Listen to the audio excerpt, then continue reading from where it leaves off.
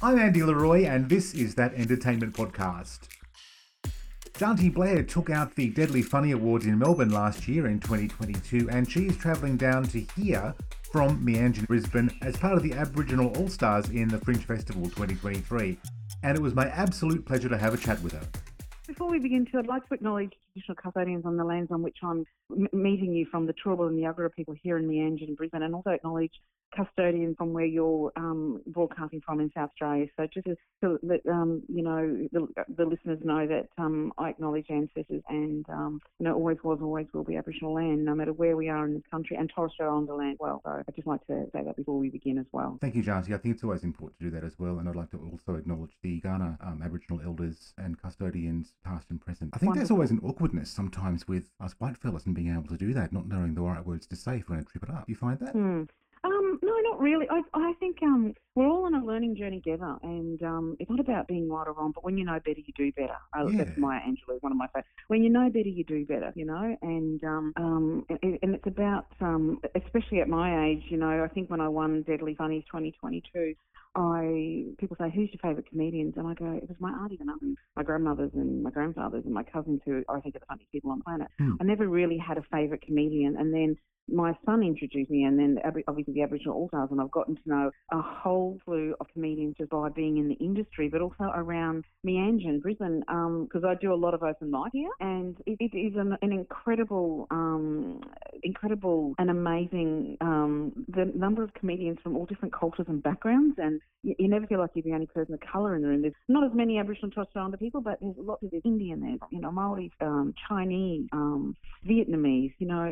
I'm just thankful to be in an industry where there is a lot of cultural representation, believe it or not. How do you bring the Bachelor Mananjali and Wapabara perspective into what you do on stage? I think it's just by being me and who I am, and I usually wear a headpiece made by a friend of mine who's a Noongar woman from Australia. She has this called Culture Weave, and wearing my Deadly T-shirt from another KJH Artworks here in Brisbane, and representing those black businesses on the ground and those connections to community. I bring that through just being me on stage, and obviously I had a comedian say to me one night, the elephant in the room. I said, what are you talking about? Am I an elephant now? Am I? He goes, no, you said you're an elephant. I said, I know I put a bit of weight on over Christmas, but hey, come on, that's a bit too rough. Well, we all have, hey, I know. I think it's about, he goes, well, Janty, it's just so lovely the way you bring your culture and your Aboriginality into the room, but just by heading on stage and speaking language and then talking about who you are. And I often say I'm a saltwater Murray, and I've been in very, very, very non-Indigenous rooms. So let's just be blunt, white rooms, where there's no other black fellas in the room, and they don't know what a saltwater Murray is. They don't know what a curry is. And it's about an opportunity to say, well, okay, this is what it is. And I tell you what, laughter brings people together. It is, after a show, people come up and say, Janty, I didn't know that about Aboriginal cultural people. I said, maybe it'll give you a thirst for knowledge more about this country and whose land you're living on. And you're living on stolen land. Let's just be blunt. You're on stolen land. Absolutely. Everybody. It's never been ceded. And I think I bring it through just being me and my ancestors who lived through me. I know that behind me, culturally, is, I've got so many Aboriginal ancestors that walk beside me that, you can't see them, but they're there with me and they give me the strength. Being a nurse and midwife for nearly 3 decades, I had to traverse, overt, covert racism in the workplace. But I did it when you take an oath of allegiance to look after people, regardless of whether they like you or not. I take that very seriously. I think comedy's like that too. Is Kevin from the Allstars, Kevin Copinier or Copinieri, Kevin will say to me, Janty, no matter what audience you have on the night, you love them up, you treat them with respect. And I think when you do that and you go in with that mindset, you come out with fans, you come out with people who know a little bit more about you and where you're from and your place in the world. And it's always good through laughter. Like, laughter is so healing and so connecting. Yeah, it's really good for our mental health, isn't it? Just to have a good chuckle. And I guess, regardless of how intense sometimes the subject matter is, I think comedy is a great leveler if it's used the right way, hey? Oh, absolutely. And I think you've got to be willing to take life travesties and good times and bad times and women and dating and being single and married and kids and take a spin on it and deliver it with, it's like the Carl Barrons and the Kitty Flanagans and Maggie Walsh. Maggie Walsh, an Aboriginal woman who's become a favourite comedian of mine. Maggie lives here in Meanjin, and she just even sitting around a table we have a regular catch-up with titters. We call it the Titters group. So it's predominantly Aboriginal and Torres Strait Islander women, but we also bring in our friends who are not Aboriginal and Torres Strait Islander, but it's a place where we can all get together, and we know the subject matter is going to be about us and what's happening in our community, what's going on. And I think what keeps you strong is that connection, and that's what's happened with comedy. I've just made, the most amazing friends. And Wes Snelling, Wes and I shared an apartment in Edinburgh for 4 weeks, and you become close. You learn about each other on intimate levels that you wouldn't be afforded if you didn't get to share that time and space together. And being on stage with J.Y. Maher and Shawnee Chilber as well as Kev, we built a very close, tight-knit bond, that will take me forever, in future. So, there's a real kind of lovely community energy around all this that I'm sensing, and I think that also, you spoke of how your elders walk with you and how your ancestors walk with you on stage as well. So how is that for you to actually know that they're actually beside you as you're actually sending that love into the room with your comedy? Yeah. It can be very emotional. Like 2022, when I was downstairs waiting to go on stage, and we'd been there all day and pairing, and you're down in the green room, and you can hear the laughter out in the audience. 500 people in there. It was overwhelming because I've never been on that level before. But knowing I had my ancestors, stuff tucked safely in my heart, and it's in my DNA. I carry them in my DNA. I think at my age too, I'm heading into my third act. I think nothing sways you anymore. Look, hard work for me is standing beside a woman and a family and waiting for her to birth a baby and doing 12-hour shifts and then coming back and going home 6 hours and then coming back in the morning and repeating that. That really hard work. There's a different level of hard work by being a comedian on stage. And so to me, I'm just having fun with it. And I think having your ancestors by your side and tapping into, oh my gosh, would Nana find it funny? Would my big sister cousin Linda find it funny? Because they were some of the funniest people. I don't think I'm the funny person in my family, but what I think I do on stage is channel that energy from my ancestors, from my mob, from my community. And I've had I think that the toughest audiences, not for me, not for them, is waiting to see if they've enjoyed, like if my mob enjoyed my humour, can they laugh, and do I bring them a sense of joy and pride? And it's been hand on heart. They've been wonderful experiences, and the feedback I've got, it's just, women have come up to me and said, what, it's never too late to be who you want to be. And I said, never. I said, follow your dreams and go after what you want. I never thought it's not even been a year that I've been doing comedy. It'll be a year toward the end of February that I've done comedy, and I've just been blessed with so many experiences that my ancestors, my family would not have been afforded. And that's where I take great moment to reflect that I'm so blessed to be in this space, Yeah, that's an amazing journey to have in less than a year, to go from zero to hero and winning that award at the Deadly Funny Awards down in Melbourne. But how do you go about taking yourself out of the boxes that sometimes other people want to put us into? So you mentioned that you're a midwife for nearly 30 years. Yeah. That must have really kind of been a big jump for you to go, okay, I'm going to get this to go. Well, it wasn't really. You know why? Because I'd actually stopped nursing in midwifery a couple of years ago, and when my big sister cousin passed away unexpectedly, she was in the 60s. I said to myself, and I was working out at Mount Isa as a midwife, and I said, what would I do if I knew I failed? And I said, it's always been drama and acting. So I took myself off to and enrolled in a Bachelor of Fine Arts QUT here in Meanjin, Brisbane. And so I'd been doing that 2 years, and I did some acting components. So I think, and I've also been an educator and I taught antenatal birth education programs. So I'm used to being in a position of facilitating groups, and I'm comfortable in front of crowds, and I've organised women's events, and I've been MC at a lot of stuff, and I've spoken in NAIDOC and reconciliation.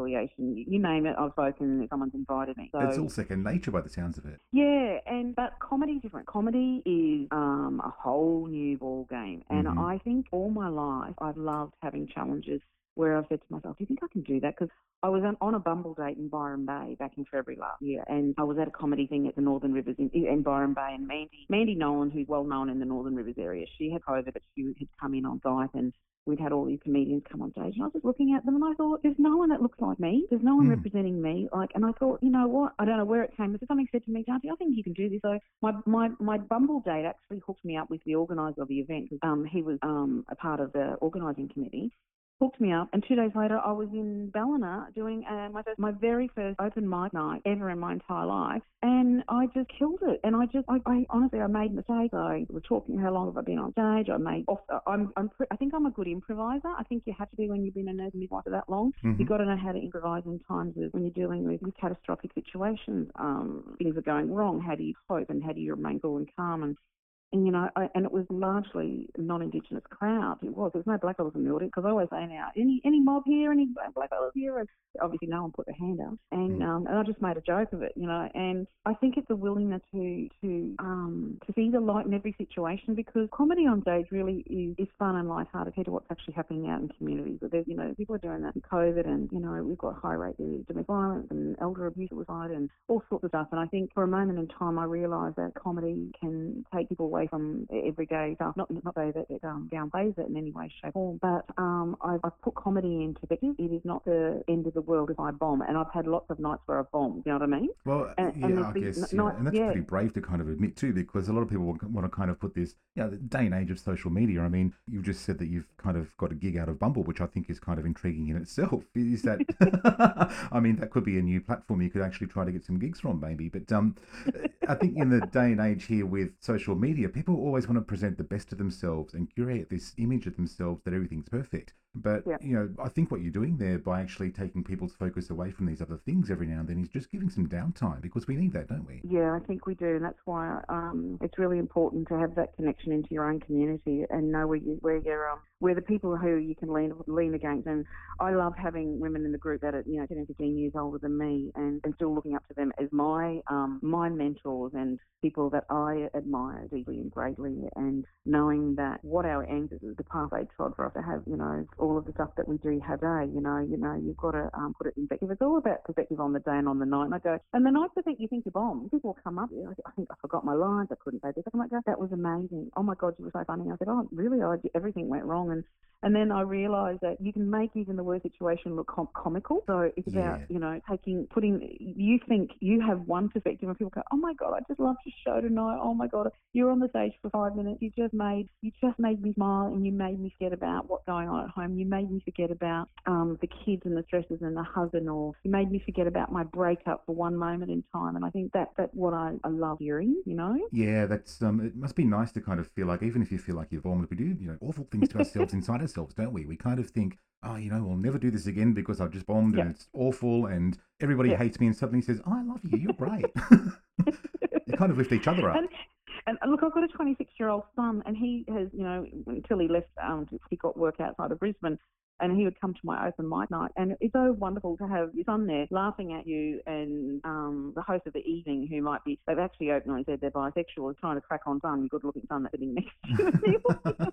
And he just goes along with it, and he's giving you tip. And he's actually been he's a co-writer of mine. I've got friends who are co-writers. And I didn't realise you can actually have this. You can be, as comedians, have jokes that your friends have come up. But as long as you say to them, can I use that joke? Look, a girlfriend of mine last night, she's a Sicilian Australian, and she's one of my co-writers, and she comes up with little tidbits, or we'll banter off each other, and she came up with a brilliant joke. It's about 30 or 40 years old. I thought, I'll just try it last night. I tried. Oh, look, it went off like a hit. It was amazing. And you got to remember, it's after 7:38, so I can't say it on national radio. I can't share it with you on a podcast if I come along. Oh, yeah, you can say it on a podcast for sure, but we don't want to give away the farm, do we? Yeah, exactly. I'll have to ask Wes Nelling if I can sneak that into the show. I'll have to run that joke by him first.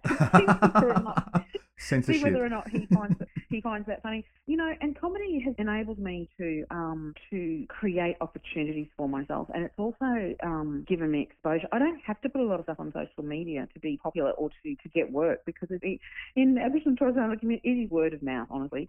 Shawnee Children got me some jobs. Steph Tisdale got me some jobs. I think we had a very successful run at Edinburgh last year in August with the Aboriginal Allstars. We were definitely one of the hits of the festival, and I think it's that Australian, First Nations, whatever you want to call it, First Nations, Aboriginal Torres Strait Islander mob humour that really translated so well into the European population. I was gobsmacked at how much they loved us over there. when we were grouping out in the street, the four of us, singing songs and diddlies and dancing and smiling and laughing as a group, that is very attractive, and that gets people wanting to come and see more of your show. I couldn't be more proud of that show. It was, and hopefully, the Fringe followers and attendees will just love us as much as the people of Edinburgh, Europe, and all across the world. We had American, Canadian, Greeks. How cool is that? People from, coming in and seeing us. And we had, one night we had William Barton, I don't know, Will Barton, the renowned, didgeridoo player from Mount Isa, and he came in one night and he got up on stage and played the didgeridoo, in our closing song, and it brought the house down, and our very last night, we had standing ovations, and having all that and experiencing that 5 weeks, because then we went to London, Soho 2 nights, and coming back to reality. And this is what Kevin's always remembered: stay humble, stay grateful, remember your roots and where you came from, and and that Kevin's been in the industry for well over a decade, about 14, 15 years, and so having people around. I think when you're surrounded by your mob who are just, we go back to our ordinary lives in our communities, having that connection, we all realise how blessed we are to be in the position that we are in, and travelling the world, sharing our humor. But we never forget where we came from. I know people say that I'm not world famous like like the Dave Chappelle's coming to Brisbane next month. My son and I are going to see Dave. Now that's interesting, because I didn't know about Dave Chappelle until I got into comedy. I'd never heard of him. Maybe I was a bit. But anyway, going to see Dave Chappelle next month here in Brisbane. My son and I are going to see 27 a few days after. So we're going to see Dave Chappelle, and that's where I learn more about myself, is by watching other comedians and going, oh my gosh, I have a similar situation. It's so much that no matter what country you come from, you can relate to it, which is just amazing. Sorry, I'm talking so much. I'm excited. That's all right. That's something I'm learning about you now, that you actually can fill in the void of the interview for me, because that's awesome. I actually, sometimes I get lost for words. So no, it's really a pleasure to talk to you. I don't mind you talking at all. What would be the funniest thing you've learned about yourself from watching those other comedians? I think of things to do with everyday life. And I can tell you, though, being around a younger audience, especially after 8 o'clock at night, they go down pathways that I go, I don't know if I want to talk about that tonight. I think that's a bit confronting, right. So the funny thing I've learned about myself is the things that they talk about, those things that are, 18 plus at night, is going, oh my God, I've experienced those things. Oh, yes, I do find that funny. That's probably what I've learned about myself, is they're saying things on stage that I've thought and done and experienced in my adult life, and then I can laugh at myself, because these young comedians, when I say younger, they're 20, 30, 40, I'm in my 50s. They're saying things that are quite funny, but I'm laughing secretly. Some nights, like last night, I busted myself laughing about something someone said on stage. A lot of the overweight comedians love talking about their weight, and I just go, I find that, I go, next, and this is probably when I went to this, thing in Byron Bay, nearly every, white Aussie bloke gets up and wants to talk about their weight and the issues, and I go, move on. Let's just talk about something different. I don't want to hear about your weight and your weight issues, get on, let's talk about something else. But what I really love about is I learn a lot from the female comedians. There's not many of us doing it. Well, they've been told for years they're not funny. There's no such thing as a funny female comedian, they used to say. Joke's on them. There is the most amazing female comedians in Brisbane, and one I came across last night, and she was talking about her addiction and just all sorts of stuff. And I was being a nurse and midwife, especially a nurse, because I've worked in ICUs and A&Es, and I've worked remote, rural, urban, you name it. I've worked in every single setting, and I could really relate to her and the patients I've looked after. And I just learnt, I think what I've recognised in myself is my level of empathy and humanity for those who don't have voices to speak up. And she was on stage, and I wanted to give her a standing ovation. I just thought, you are deadly, Suzanne. I love hearing the story, and it's so relatable, and it just makes so much sense, and you come through it. How much is fiction, how much is truth? That's the other thing too. You never know, because you can be whoever you want on stage. Yeah, you can present a side of you that, no one recognises. And that happened to be a few weeks ago at a different venue where I totally went off tough and became a completely different comedian that I've ever been. And my girlfriend, who was in the audience, who's seen quite a few of my shows, goes, oh my God, you just played to the audience that you were, even though that wasn't you in real life. She goes, and that's what I love too. You can play to it and to become a different person if you want to. Yeah, that's amazing. Well, whatever version of Janty Blair appears on stage at Adelaide Fringe this year. I'm really looking forward to having a look. You're actually performing on the 10th, 11th and 12th of March at the Box at the Garden of Unfurled Delight. I'm so excited. Can't wait to come back. And the other thing, Dad was in the army, so I travelled. I went to 12 different schools, and we actually lived in the Adelaide Hills back in the 70s, and I lived at a little place called Inverbrackie outside Woodside. So I'm really hoping that when we get there the first day, I can hire a car, and I want to go up into the Adelaide Hills, go and visit my old high schools and go to wine country. And I used to sing in choirs, and I performed at the Adelaide Festival Theatre, so I can't wait to come back to your beautiful city. Oh, sounds like you're coming home to some extent, hey? Yeah. Yeah, beautiful. Well, can't wait to see the show, and I really, again, appreciate the time you gave me today, and thank you. Chookers, hope all goes well. Yeah. Check out the show notes for all the dates Janty and the crew are performing in the Aboriginal Allstars this Fringe Festival 2023. That Entertainment Podcast is a Welcome Change Media production.